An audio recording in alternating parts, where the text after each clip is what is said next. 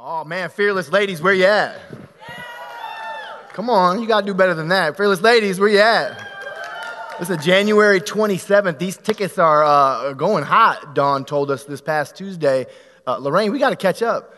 They put them out for sale, I think, last week in Cleveland and sold 40 tickets or something like that? So it's going to be an incredible event. January 27th, I know it's is it an overnight? It's not an overnight, but it has a dinner. One night, but it's a dinner, and there's all kind of stuff included. It's $45.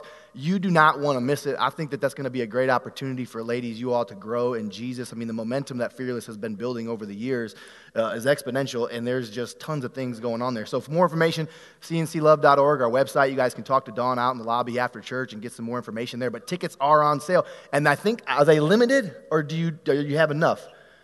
They're limited, but it's a cutoff situation because you got to order food and that sort of thing. So if you're going to go, get it done, get them purchased, grab a girlfriend, make sure you guys get here, okay? Hey, listen, I love that Pastor Troy shared the story or a little bit of information about National Quit Day. You know, the other day, my son was wrestling, and he's upgraded. There's, divisions in their wrestling. He's just 9 years old, but he's been wrestling for about 3 years, and they bumped him up to what's called the gold team this year. So, that's an honor. He was all pumped for it. And he's good about it, and, but it's been rough. It's been rough going. How knows when you level up, things tend to get a little bit more difficult, right? First couple of years of wrestling, he thought he was pretty bad. And then we bumped up into the gold team this year, and, he is yet to win a match, and his little heart is just, messed up about it, But he's such a trooper. He fights through, and he goes hard. But the other day, he got up against the kid. I think we were out in, I don't know where we were, Mentor or somewhere anyways. And the young man he was wrestling was just a grade older than him. Here's the thing about being big, right? We don't really grow them small in the Kayatin family. Here's the thing about being big. He is in third grade. He weighs about 103 pounds or so. And so most of the time when he's wrestling, he's facing fifth graders. He's even wrestled a sixth grader this year. At that age, man, that's a big difference, right? There's a huge amount of difference just in coordination, all those types of things. So he was matched up against a fourth grader the other day, and he said, "Dad, I'm matched up against a fourth grader. I really think this is a good opportunity for me to get my first W." I'm like, "I believe it, son. You're going to get it. Let's go." And he wrestles really well, but just can't hang with quite these older guys. And he wrestles this kid, and he comes in, and he's going hard, and he's really been working on his offense, and he shoots in real quick, and man, he just kind of gave up his body, right, position-wise, and ended up getting pinned, devastated, crushed. It takes a few minutes, and in the wrestling world, for me, I didn't wrestle, but the wrestling world is one of which, you are on your own. You are on your own. It is a man's sport. It's a very tough sport. And so, you just gotta go ahead and take a few minutes. There's a few parents that don't just quite get it. You could tell with the rookies, moms come out of the stands and stuff like that. All the rest of the veteran wrestling parents just kind of sit there, let their children take their time. They kind of go off into the corner, shed a few tears, and then you have to buck up, son. This is the way it's going to go, right? All those good analogies in life. Well, he had his moment. And, he made his way over to the stands and found Mom. He doesn't come find me usually. He comes and finds Mom, and he sits next to her, gets his head in his shirt, and he's real disappointed. And I said, "Listen, man, you already had your opportunity to get emotional. I saw you over there. That part's done. You can't go back there." And he sucked it up, and we were done. And then he went out, and he had a good time. He's fine. He played with the other kids, and they were hanging out. On the way home, I said, "Man, Lou, I want to give you one more piece of advice before we cap out the night." I said, "I know you lost tonight. I know you're disappointed. But the truth of the matter is if you don't quit, you can't lose. You just don't quit." And that's such a powerful understanding. National Quit Day, Friday. 2 weeks after New Year's resolutions, New Year's Day. That's usually the average on which people keep their New Year's resolution. 2 weeks. And that's what Pastor Troy was talking about. But this morning, I want you to know, and maybe you can help me out. You can help your neighbor out here this morning. Look to somebody and tell them, just don't quit. Can you do it real quick? Just don't quit. Just don't quit. You can't lose if you don't quit. Amen? Man, that's powerful. I got a funny joke for you. I know we don't have a lot of time, but I'm going to use it. You guys can leave if you want. I'm just kidding. I'm going to use it, but I want to tell you this funny joke. It was really cool. Actually, my dad told this joke, and so I don't often tell jokes because it makes me feel weird. I think they're kind of corny, but this was really funny, and I think it'd be a good one. So this young man, he came up to his dad, and, he had those awkward questions that come from your kids at certain types of ages. He was just, wondering where babies come from. He said, "Dad, where did babies come from?" Dad's like, "Oh, man, this day is here, isn't it?" And he's like, "No, but I get that part. I want to know, where did we all come from? when did it start? Where did it come? He says, well, Jesus made Adam and Eve, and they had babies, and so on and so forth, and that's where it comes from. That's how we all got here. And he said, you sure about that? And he's like, yeah, I'm sure about that. That's what we know. That's what we understand. He said, I'm going to go ask Mom. That's pretty typical, right? I'm going to go verify this with Mom. She's usually the smarter one in the family. I know that's true in our household. She went over, and this is no reflection on Rachel, by the way. It's just a joke, just to be clear. He went over to Mom. He asked the same question. He said, Mom, where did it all start? Where did babies come from? Because, it's got to start somewhere, right? Like, what happened? And she looked over at her son and she said, well, what happened was there's evolution, right? Like we all we came from fish, and then we grew some legs, and then monkeys came. We came from monkeys. And he said, really? Well, that's different than what Dad said. Okay, I'm going to go tell Dad he's wrong. So he went back over to Dad. He said, Dad, you're wrong. Mom said we all come from monkeys. We didn't come from Adam and Eve. And Dad said, oh, no, son. See, Mom was talking about her side of the family. That's...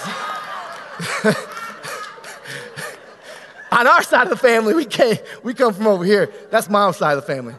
Again, that has nothing to do with my mother-in-law or anyone here. I just thought it was a funny joke, independent of my life. And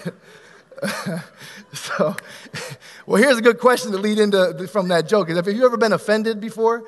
And I maybe just defended somebody, but anybody in here ever been offended? Certainly. Have you ever been guilty of offending somebody? Yeah, we've all done it. A couple elbow pokes in the room right now, like sitting next to somebody. Yeah, you've offended me.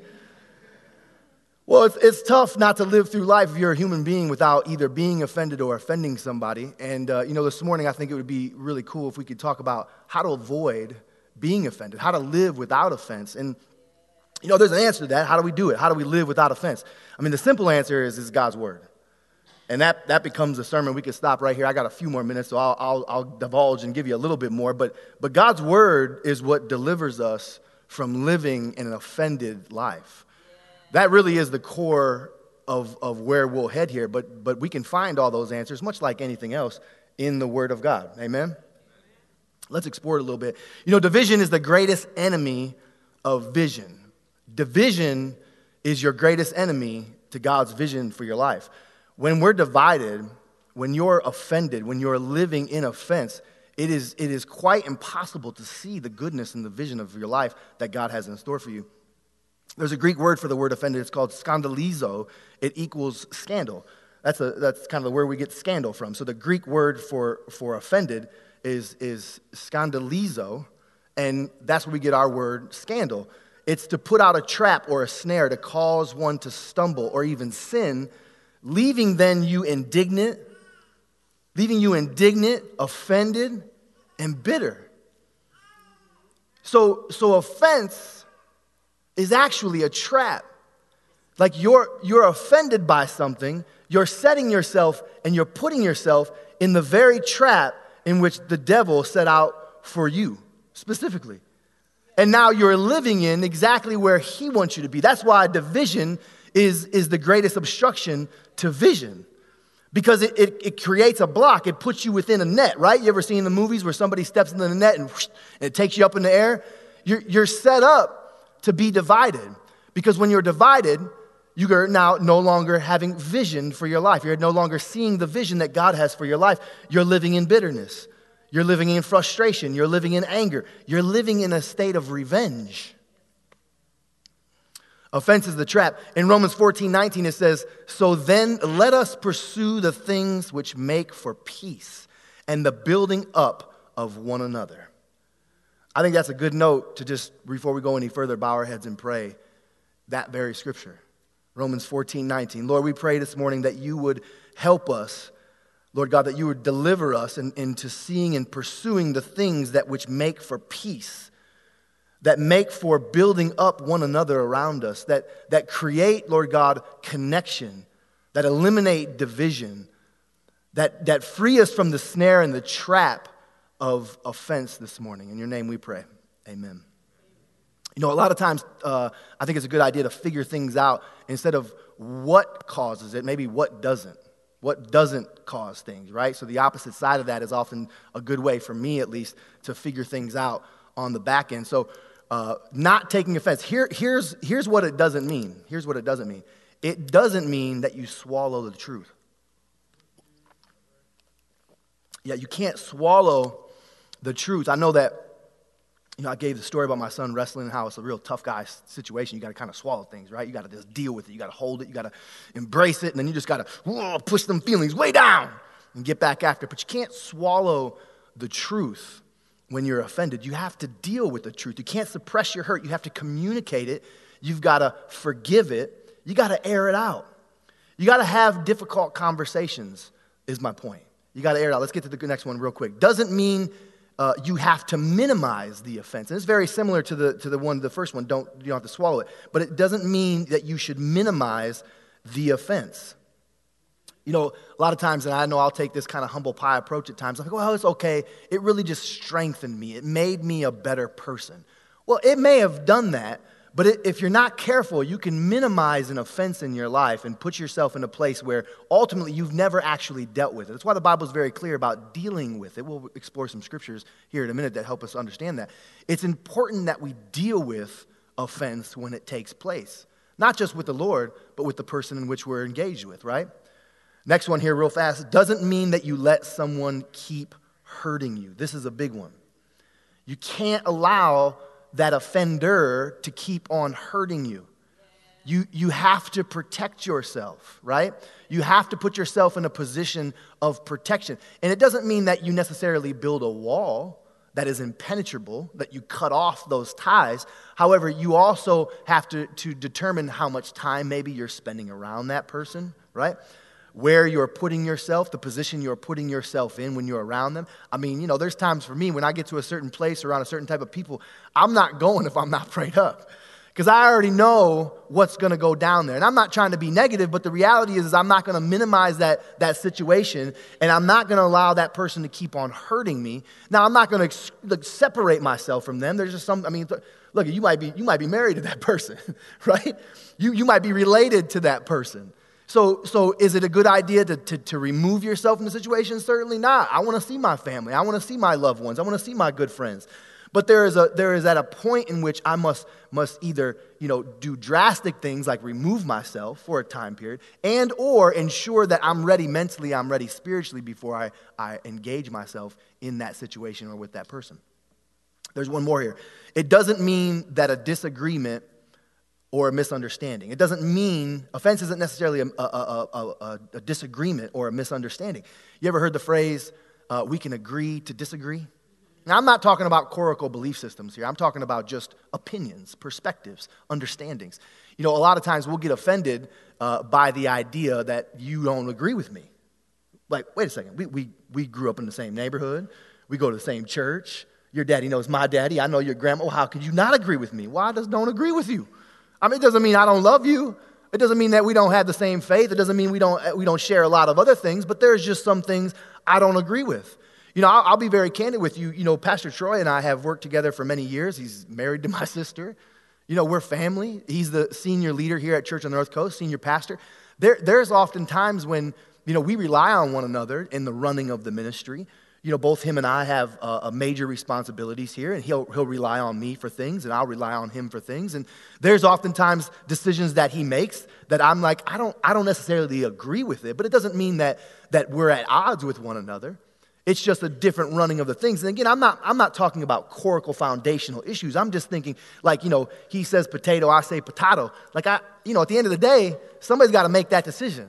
And I can't allow a disagreement or a misunderstanding to put us in a place of division, which then now obstructs the vision, not just for me, but for you all, for our region, for our city, right? For our state, for our country, our world. It's so crucial that we understand that offense doesn't necessarily mean a disagreement. Let me just take the pressure off. You can disagree with people, even in here. You've known them we can disagree on something, and I can love you just as much. But it's important that when I approach a conversation with you or an issue with you, that I'm in that understanding I'm in that place of understanding, right? I am prepared to allow for there to be a conversation, a discourse that is open to different opinions. That's pretty simple, basic stuff, right? But we don't often live that way. We often live in a place where we surround ourselves and want to engage with one another or people or others that agree wholeheartedly with every single thing that we think. And if they don't, well, then you just offended me. Listen, I am separate from you. Like, my makeup comes from Jesus, first of all. But then my life circumstances, my surroundings, my relationships, right? My hurts, my pains, my joys, my celebrations, all those things are a combination of the development, my education, just everything. It's a combination of development of my mind, my soul, my spirit coming together to determine how it is that I think about something, right? Same with you. All good. That's what you think. Go on and think it. It doesn't make any difference to me, right? All I want to ensure, when it really comes down to it, is that you love Jesus with all your heart. That's really what I want to make sure of. And we can get past that, because I can't get past that. That part is going to offend me. I got to make sure that you know that Jesus is your Lord and Savior. And we got that together, we can figure everything else out. Matter of fact, we can spend a lot less time trying to figure that out and just talk about Jesus, and we're all good.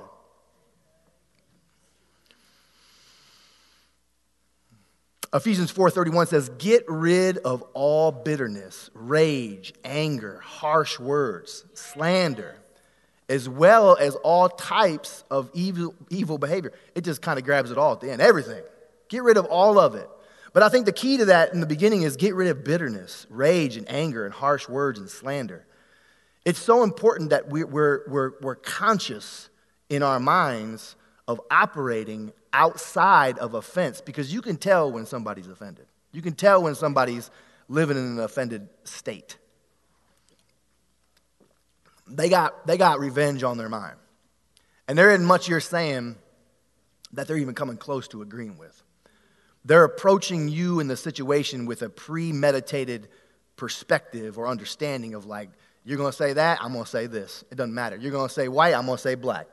You're going to say right, I'm going to say left. That's just the way it's going to be. But the Bible in Ephesians is telling us, get rid of all of that. That's what it's saying. Get rid of that perspective. Get rid of that mentality. It obstructs your vision. Well, here's the thing. How do we do this? So that's important, because, there's a lot of good words that come out, but how do I do it? How do I live without offense? How do I not take offense? Because sometimes, guilty as charged, I'm easily offended. And that's usually the precursor to that is usually where I'm at mentally, spiritually, emotionally, right? But if we're easily offended, how do we no longer live a life, or how do we walk, or how do we live without being offended by everything? By everything. Number one, ask God to reveal the hurts in your heart. You got to talk them out. It's really simple. This is simple stuff. Like, I think you guys are getting to know me pretty well. Like, I like to keep things simple, right?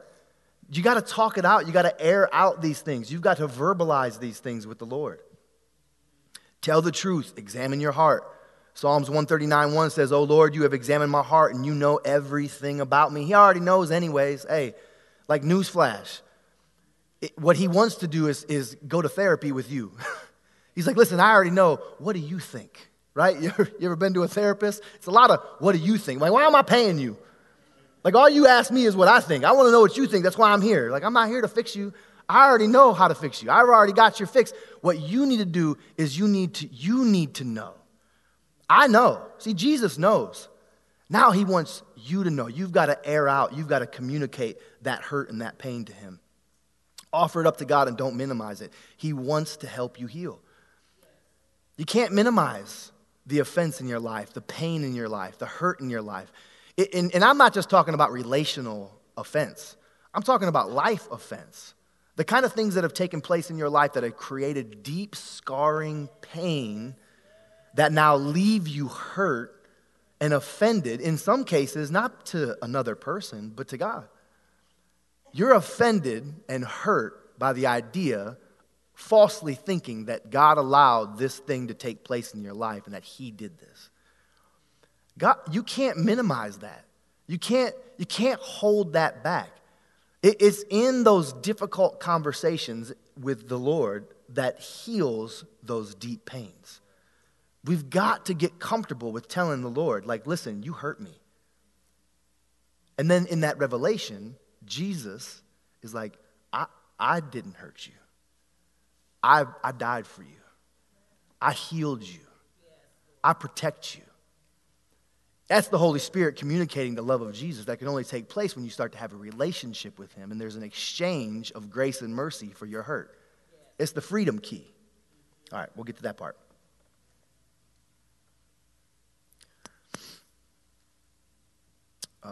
We did that.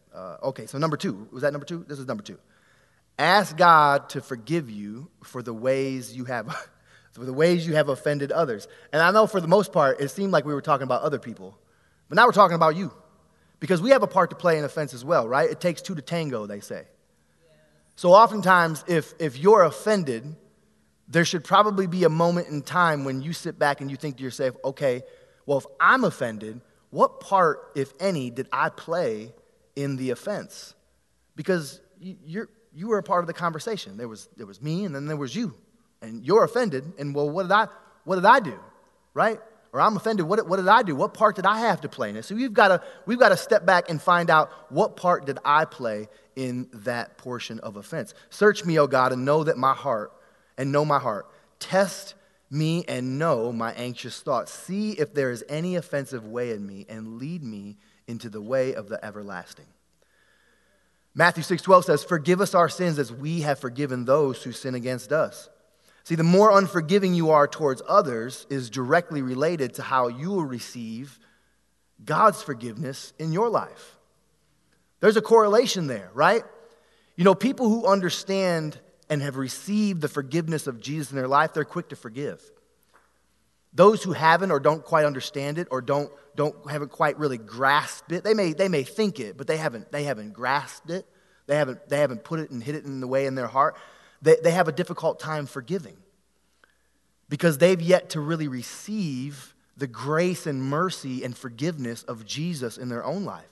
So you can't give what you don't have. There's another way to say it. You can say it like this. Your willingness to accept God's forgiveness in your life is directly linked to your willingness to forgive others.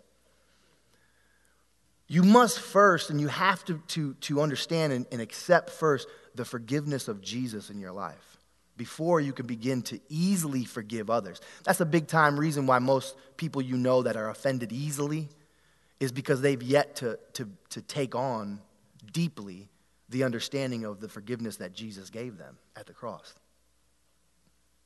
Number 3, forgive the one who offended you. Now this right here, this is the freedom key.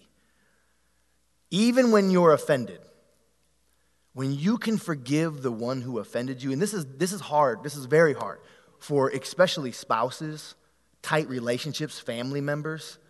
I mean, my goodness, when you get into a relationship that's so deep and you're offended by the one person or the people that you trust the most, that's hard to forgive. It's easy for me to forgive and forget somebody that's driving down the road and cuts me off. I'm angry for a moment, and then I'm done. I'm like, oh, I'm doing more apologizing than they were. I'm like, Jesus, I'm sorry, right? I didn't mean to, say what I said or be angry. My bad. But I don't ever have to see that person again. It's over. It's done. But what happens when you're so offended by your husband or by your wife or girlfriend, boyfriend, your brother, your mother, your father, your parent? Could you imagine, right? I know you can because we've all been there. When you're offended by family or by a loved one, it's very difficult to forgive that person, but you've got to. You have to do it. It's, in fact, the key to your freedom. The thing is that you've been forgiven so you can be a forgiver. Here's how it goes. What it does mean. What does it mean or equal for us, right? What does it mean to have forgiveness or to give forgiveness when you're offended, when it's equal to us? Here's how it goes. When I'm offended, Eddie, will you help me out? Eddie offended me. He didn't invite me down to Florida to go on his boat. He took a bunch of pictures. All of his buddies were there. Our crew was there. I was the only one that didn't get the invite to come down and hang out on the boat. It's always down here. It's 20 degrees, bro. Yeah, that's what I'm saying. You went back and you didn't take me. That's ridiculous. Well, here's the portion of Eddie's involvement right here. Eddie offended me. I'm hurt. I forgive Eddie and I give it to him. I give him my forgiveness. He takes it. What did he just get from me? He got my forgiveness. He got grace from me. Now, typically there's an exchange in those types of scenarios, or you think in your mind. So you're thinking, what's Eddie going to give to me? Eddie, what can you give to me since I gave you forgiveness? Trip the floor. Well, I'll take it. But really, Eddie can't give anything to me. Eddie has nothing to give to me. See, when I give grace to Eddie like Jesus gave grace to me, I don't owe anybody anything back in return. Eddie can't give what Jesus has given to me. So I give Eddie grace. I give Eddie mercy. I give Eddie forgiveness. And in return, Jesus gives me freedom. Whether or not Eddie's mad or not, because you know what probably happened during that conversation? Eddie probably got up in his feels as well. Well, he's like, bro, I invite you over and over and over again, and all you ever say is no, or you always cancel last minute, or yada, yada, yada, whatever. Eddie, you can sit down. Thanks, man. I appreciate you. Give Eddie a hand. It's a scenario where I don't need your involvement to be free. That's what's so great about mercy. That's what's so great about grace is that there is no need for you to be involved whatsoever. You owe me nothing back. If I'm offended by something and you've done something to me, all I've got to do is forgive you and give you grace. And then Jesus rewards me with freedom. Isn't that powerful? So even on the other end, if that situation is a bad one, is still formulating, some issues there, I can walk away from that situation and still be free, knowing that I gave you grace. And in return, I got freedom from Jesus. That's powerful. You always release it to God. You got to let it go. You got to let it go, and you got to get quicker at it, right? It's a trained tool in your arsenal. Speed comes when you're training speed. That's how it works. Like you want to get better at something, you got to do it. Oftentimes, people say, well, how do you get strong at this? Or what should I do? You do it. Like there's no real magic formula to getting a better back squat. You want to put more plates on the bar, then you got to back squat. That's just the way that's going to go. You got to do it consistently. You've got to let it go. You got to get there. And sometimes you need to overlook the offense. Man, relax a little bit, right? Overlook it. You can't be so quick to be like, what'd you say? What? Like we're on 10 at all times, just almost looking to be offended, wanting to find out the tone you said it in. Like texting is the worst. I hate texting. I almost have to I put like little smile face emojis just to know I'm joking. Because I'm so worried about whether or not somebody will get offended. I certainly don't want to offend anybody, but my sense of humor is dumb sometimes. I'm laughing with me and nobody else is laughing. I'm like, you didn't think that was funny? I thought it was funny. Like, no, it was hurtful. I'm like, I'm sorry. I didn't mean to do that. I put the emoji face. Look at it. It's had a smile. Laugh out loud. Like, you're a jerk, man. I'm like, all right, we're only ever talking in person. Looking past the offense. A person's wisdom yields patience. It is to one's glory to overlook an offense. That's in Proverbs. It's 19:11. It is to one's glory to overlook an offense. Man, that's the level I want to get on. I want to be able to overlook offenses. Look past it. Recognize them for what they are. The enemy's attack on my life, the deficiency in yours, and both of us needing to work on things. That's fine, right? I don't have to be offended. Even if it's a true offense, even if you really are trying to hurt my feelings, I'm trying to get to the level where I can overlook it to the point of understanding here's a whole bunch of mercy and grace. I'm free. I'm free. We don't even have to air it out. You know why? I already aired it out for you. On your behalf, on my behalf, I premeditated airing it out. Jesus, anything and everything anybody says today, that's it. I'm good. The faster you overlook it, the faster you can get back to your good time. When you recognize and acknowledge it, but you give it immediate grace, give it as often as possible. Recognize it, acknowledge it. That's okay. I'm not saying like you need to just be a punching bag for people. That's not what I'm suggesting. You can recognize it. You can acknowledge it. Be like, oh, well, I see what you're trying to do there. All right, have a good day. I'll see you later, right? You can remove yourself. You can acknowledge it, but you don't have to get all up in your feels. The enemy wants you to. That's where he wants you to get. He wants you to grab onto that and be like, let's talk about that for a second. What are you trying to say? What are you trying to say? Right? Head cocked sideways, hands on the hips. Like, I hear what you're trying to say, but I'm going to stay free. And you're going to need to work on you. I'm going to go over here. I don't need to exchange with you freedom. All I need to do is give you mercy and grace like I gave it to Eddie, and now I can just walk away. I'm free. I don't have to stay there. You don't have to stay there. Now, sometimes you got to point out the offense, okay? It's not always just about walking away. Sometimes you got to go toe to toe. You got to go man to man. You got to go woman to woman. There's a point in which there is an interaction that must take place in order to restore the relationship, because I know what you just said or what you just did, I'm not going to be able to overlook. I'm not going to be able just to let it go. Whatever the reason why, what you did right there, I trust you with my life, but never with my money or my wife, right? Something there in between went a little bit too far, and now we got to have a conversation. Now we got to have a man-to-man. We got to have a sit-down. I need to look you in the eyeballs. I need you to look me back, and we need to figure this out. If another believer sins against you, go privately. Privately would be the key word here, right? Privately. Not like 3 ways down. Like, did you hear what happened? You should probably go talk to Lou. Like, how did you know what happened? Because you're going around telling everybody else but the person that actually offended you. The Bible's really clear. Go privately to the other person, it says, and point out the offense. If the other person listens and confesses, you have won that person back.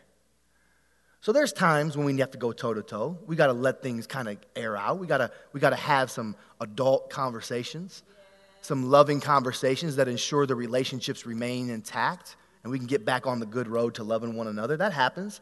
We got to get there. But man, how sweet is it when you can just walk away and everything's great? I mean, I'd love to get there on every level, but when it does happen, and if it does happen, man, you just go privately to somebody and say, listen, I'd love to grab a cup of coffee with you because I love you. You know, a lot of times, like, people misunderstand, like, if I didn't love you, I wouldn't be talking to you. That means I don't care, right? Like, so often when you're offended by someone or something that deeply concerns you. That's a quality relationship. You want to be able to do that. I'm not talking about, like, TV stuff. If you're getting offended by people on Twitter, that's a whole different discussion. You need to deal with that.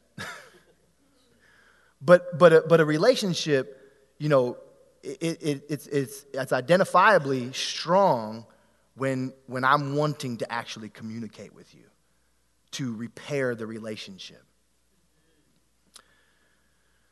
Here's something that you always, always must do. This is the one you want to write down. You always refuse to take revenge. I said it many times throughout the message here today. Revenge will destroy your destiny. This is the trap. This is the trap. This is the scandalizo. The scandalizo. This is it right here. This is the crux of the situation. If you are living in revenge mode, if you are contemplating how can I get this person back for what they did to me, right? If you're creating scenarios in your mind, preparing, playing that weird, crazy, your vindictive long-term game here, right? You're trying to figure out how can I pay them back. I'll play the long game. If you're living in revenge, you're living in the trap of the devil. That is the scandalizo of the situation. It becomes a scandal. It becomes a destructive force in your life that all roads lead to the pit of hell. Dear friends, never take revenge. Leave that to the righteous anger of God, for the scriptures say, I will take revenge. I will pay them back, says the Lord. Man, that's the freedom. That's the freedom that happens when you give forgiveness, you walk away. God's not forgotten that. He is a just God. He has prepared a way to ensure that everybody gets what's coming to them. In the perfect mercy and grace of Jesus, it's perfect. You can forgive, walk away, and know and trust that you're free and that everybody else is going to get their freedom too, one way or the other. However God works that out, he's got it. Not your problem. Even if that person wrongs you 7 times a day, and each time turns again and asks forgiveness, you must forgive them. Now, what's that mean? Now, on number 8, you're going to give them 5 reasons, right? Like number 7, here comes number 8. Now I'm going to give you 5 reasons to never do that to me again. No, it says even if they do that to you 7 times a day, the Bible says even 70 times 7. The point is over and over and over again. You see that same person 7 times in one day and they do the same thing to you, offend you over and over and over and over again. The Bible tells us we have to forgive them again and again and again. Let's keep breezing our way through here. Now we're praying for the one who's offended us. We must pray for the one who's offended us. In Matthew 5:44 it says, "But I say, love your enemies. Pray for those who persecute you." Man, that's tough. Yeah. But pray for those who persecute you. Pray for those who offend you. You're already free. You know what that person is dealing with? They're still living in bondage. You've forgiven them. You've let that offense go. And they're still over there struggling, trying to figure out how to get things together. They need your support. They need your prayer. They need your intercession. That is your instructions from your Father. Pray for those who persecute you. Remember this. Remember that God's plan for you is greater than their offense. That's such a huge point to understanding. You guys remember Joseph? I mean, this young man was sold by his very brothers. If anybody ever had a reason to be offended and completely lose his mind and go crazy, and the story goes, like, just fast forward, went through all kind of things, imprisoned, enslaved, empowered, now has the ability to destroy his family. You talk about a revenge plot. Like, that's wild. In the very palm of his hand. I mean, if I was thinking to myself, I'm like, I might just starve y'all to death. You came here looking for wheat, I'm going to feed everybody but you. You sold me? And now I have the power to determine whether or not you even have anything to eat? Man, brother. But the reality of God's plan for your life, just like Joseph's, was that there was a much bigger vision than what your brothers, the people who offended you, what you could ever even possibly see. And if he had, could you imagine if Joseph remained in a state of offense? If he remained in a state of revenge? If he took what hurt him and used it and allowed it to ensnare him in a scandalizo, in a trap of offense, what that story would look like?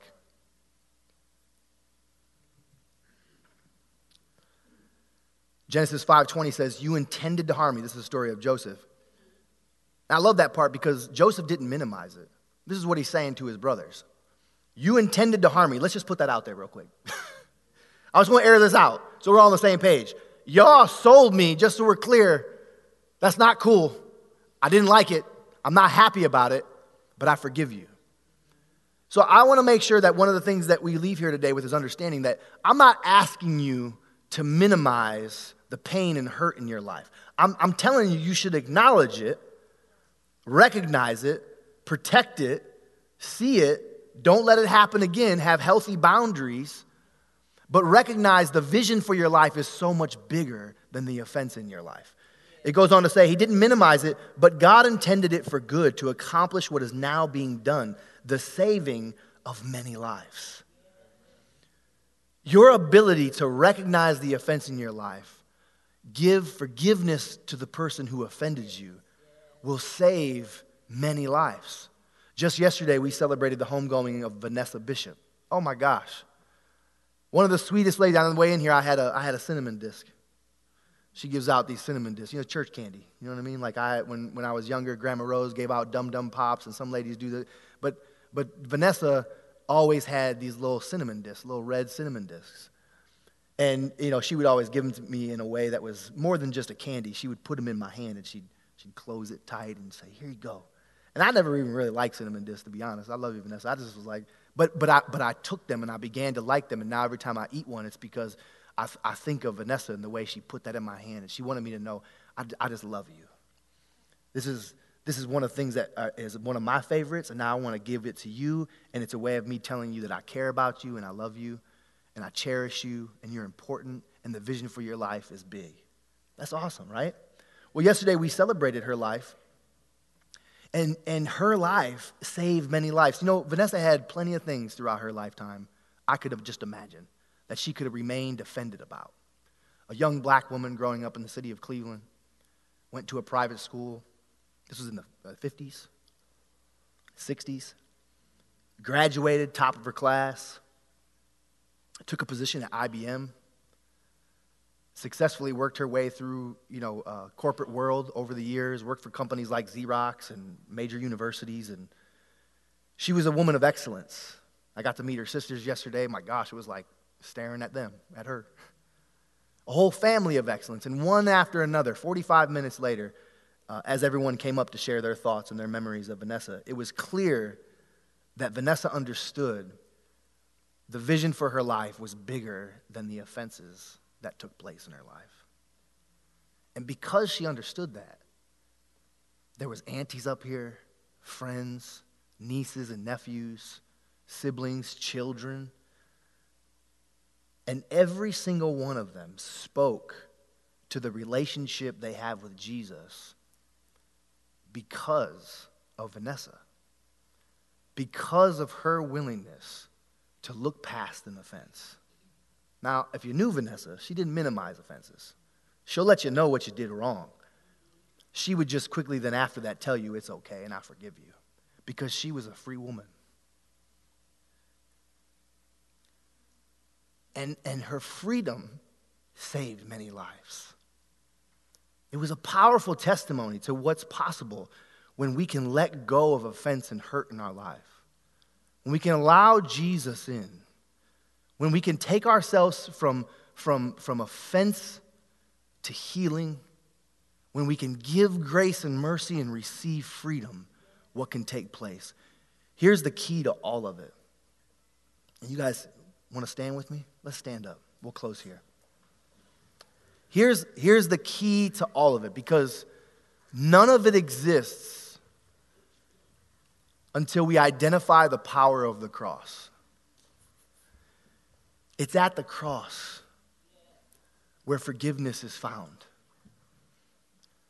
If this morning you don't know Jesus, or if you're not in a relationship with him that resonates with you a little bit of what I was saying today when it comes to forgiveness and when it comes to overlooking offense, when it comes to dealing with offense and hurt and pain, I would say this as gently as I possibly can. It's one of two reasons. It's either because you've yet to sit at the foot of the cross of Jesus, or it's because you haven't spent much time there recently. Because at the foot of the cross, and what I mean by that is in the presence of God, there is no offense. It's impossible. The blood of Jesus eliminates, decimates, eradicates pain, hurt, confusion, anger, frustration, vengefulness. It is at the cross where healing takes place, restoration, forgiveness, mercy, and grace. If this morning you're dealing with a sense of, I'm offended by life, I'm offended by shortcomings, I'm offended by the idea that I don't have enough, I should have this and I don't, they should treat me this way and they don't, this shouldn't have happened to me. I know there's pain there. But if that's how you're feeling, if that's where you're at, I would beg of you to consider today, this very moment, spending just a few moments at the foot of the cross of Jesus, in his presence, and allow him to exchange your offense and your hurt and your pain for freedom. I never got to say what I needed to say to him. I couldn't even think of the idea of picking up the phone and telling them like it is. You don't need to. They got nothing they can give back to you anyway. All you've got to do is give them forgiveness, and in return, Jesus will give you freedom.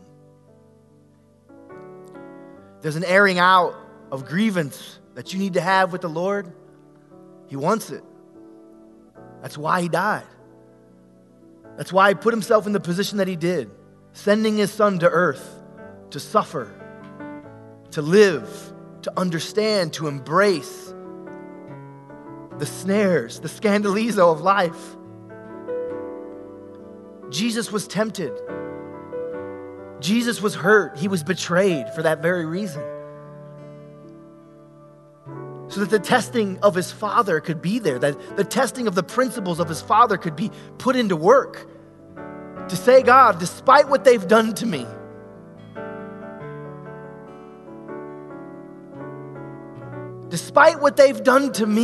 God, I forgive them. And freedom took place.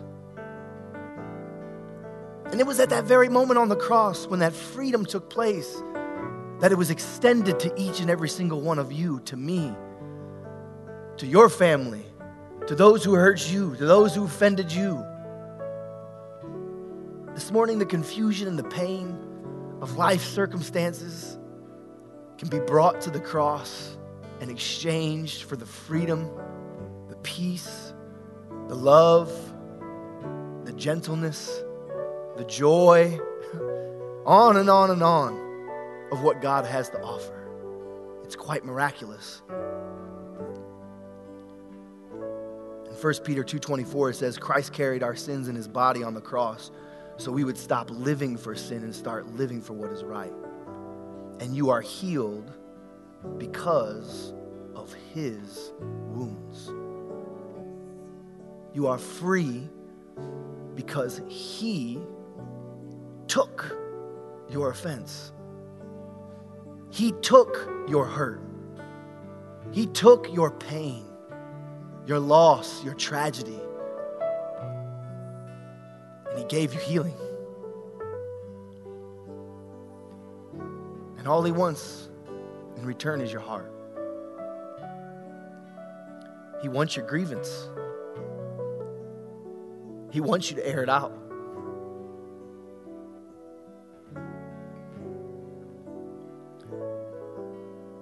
Forgiveness is not something you do, it's something he's done.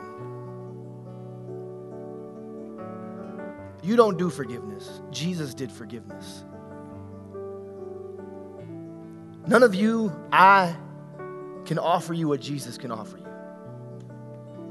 I can extend you the idea of his grace. I can certainly walk in it. But when it's all said and done, it'll be meaningless to you if you don't receive it from him. Because mine is insufficient. My forgiveness, it won't mean anything to you past the point of when it means something to you in the moment. Down the line, it'll come back. Down the line, whatever I did to you, it's going to rear its ugly head again, and you're going to be mad about it again. That's just the way it's going to be. But when Jesus forgives you, when you receive Jesus, when you take on his forgiveness, that's when the real freedom takes place. Now what I've done means so little. It just doesn't, who cares? I'm able to look past it. Man, Louis did that. I don't care. I'm going to go call him right now. I'm going to remind him, and then I'm going to take him out for a round of golf. You can do that. Throw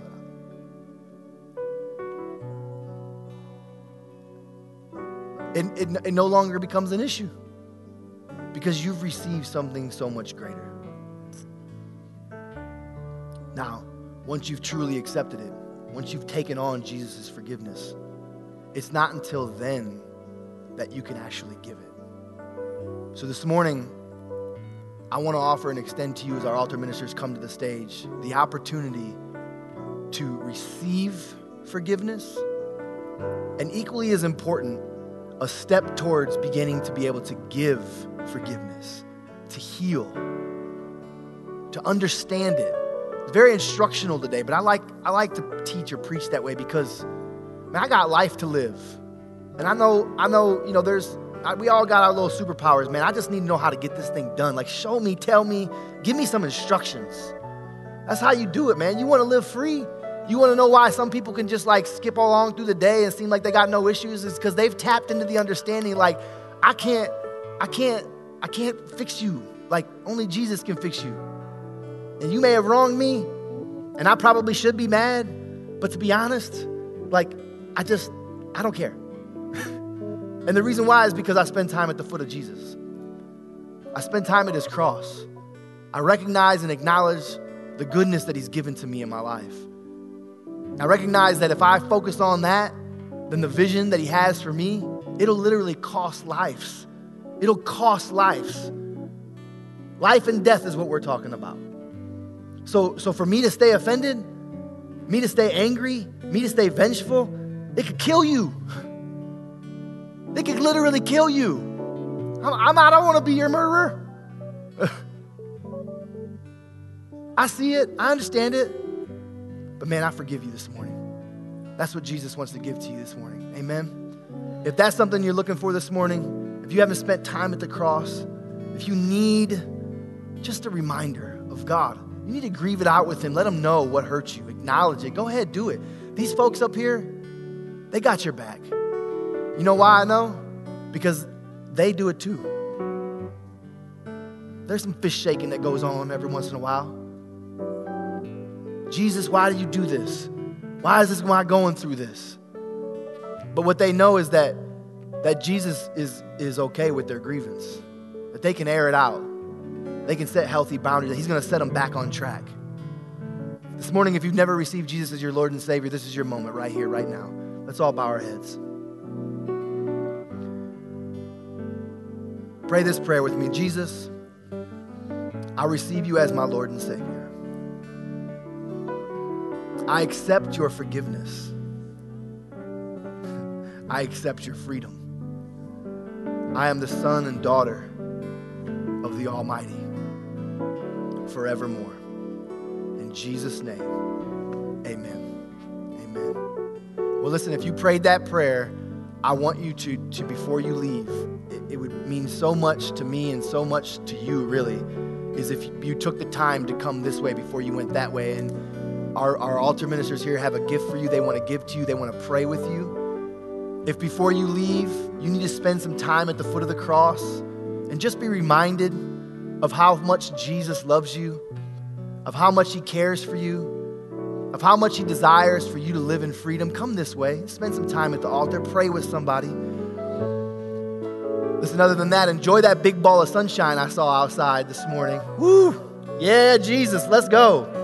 Live right, love everybody, pray hard. We'll see you again right back here this Wednesday, 7 o'clock. We love you. Don't forget to grab your Fearless tickets on the way out, ladies. Come on, here we go. Be blessed.